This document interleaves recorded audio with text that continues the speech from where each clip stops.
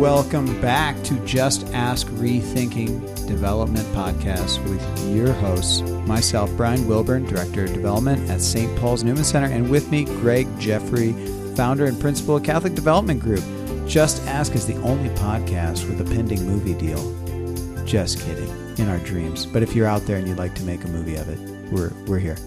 We are going to talk. Greg's got a pretty important topic, I think. It deals with who do they give to? And especially depending on your funding model, are they giving to a founder or are they giving to an organization? So, Greg, kick us into this. Well, what I wanted to speak to is a client I had recently where they're doing a capital campaign, and they asked me to come in halfway through the capital campaign to help out. And this was a religious order. And so the leader of the religious order was, getting on in years.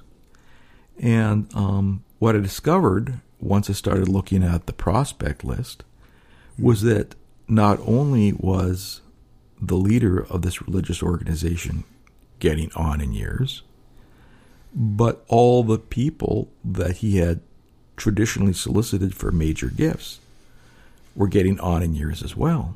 They were well past retirement. Mm-hmm. So, older donor base. Exactly. And so, which kind of gets back to what I spoke about a couple of weeks ago about the aging of the Catholic donor base. Right. But boy, in this case, I saw it in spades.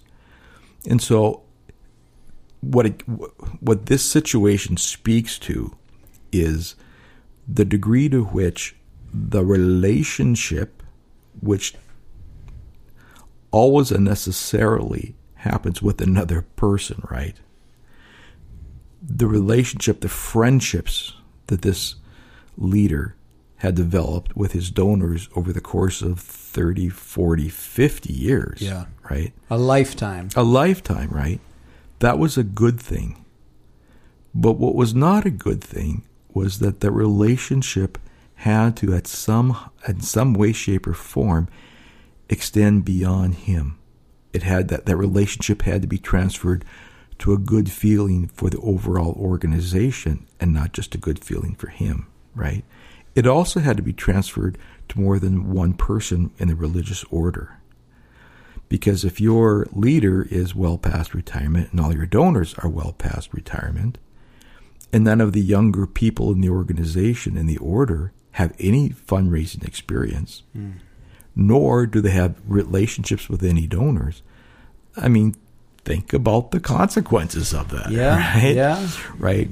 And so what we're trying to do there now is quickly and cleverly begin to, A, identify the next generation of potential donors, and B, begin to transfer some of those relationships that were exclusive to the leader of the organization to other priests within that particular religious order.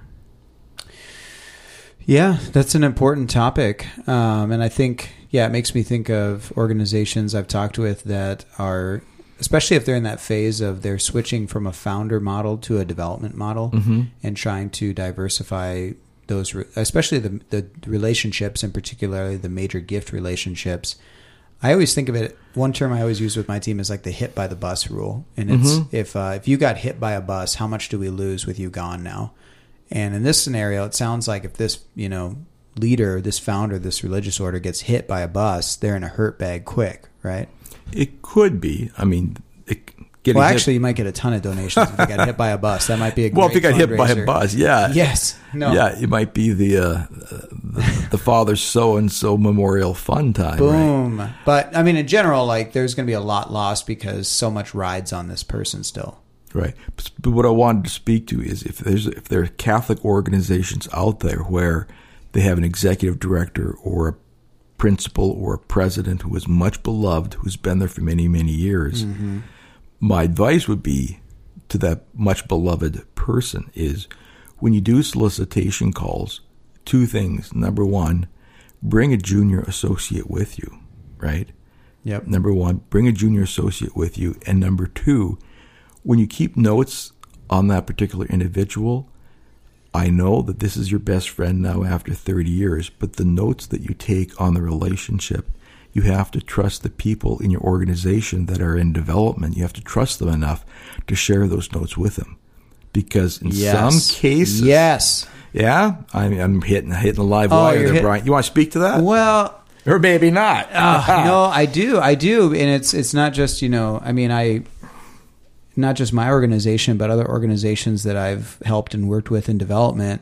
This is so huge, especially if they've never done development for. It's such a transition to get people who loosely manage major gifts where they're, I talked to some of the, especially like an order, you talk to people of major capacity that are friends of your order that you have relationships with, but to get them, especially if you're hired on, you're the new development person at this organization.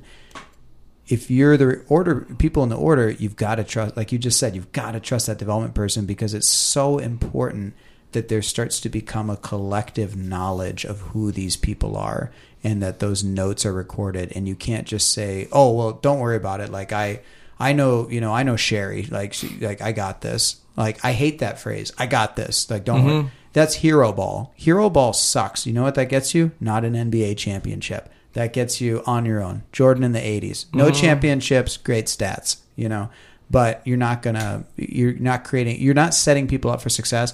And I'll bet you that your development person leaves is what's going to happen. Well, and when they do, there's a huge cost to development people turning over. Mammoth cost to that. Totally. Yeah.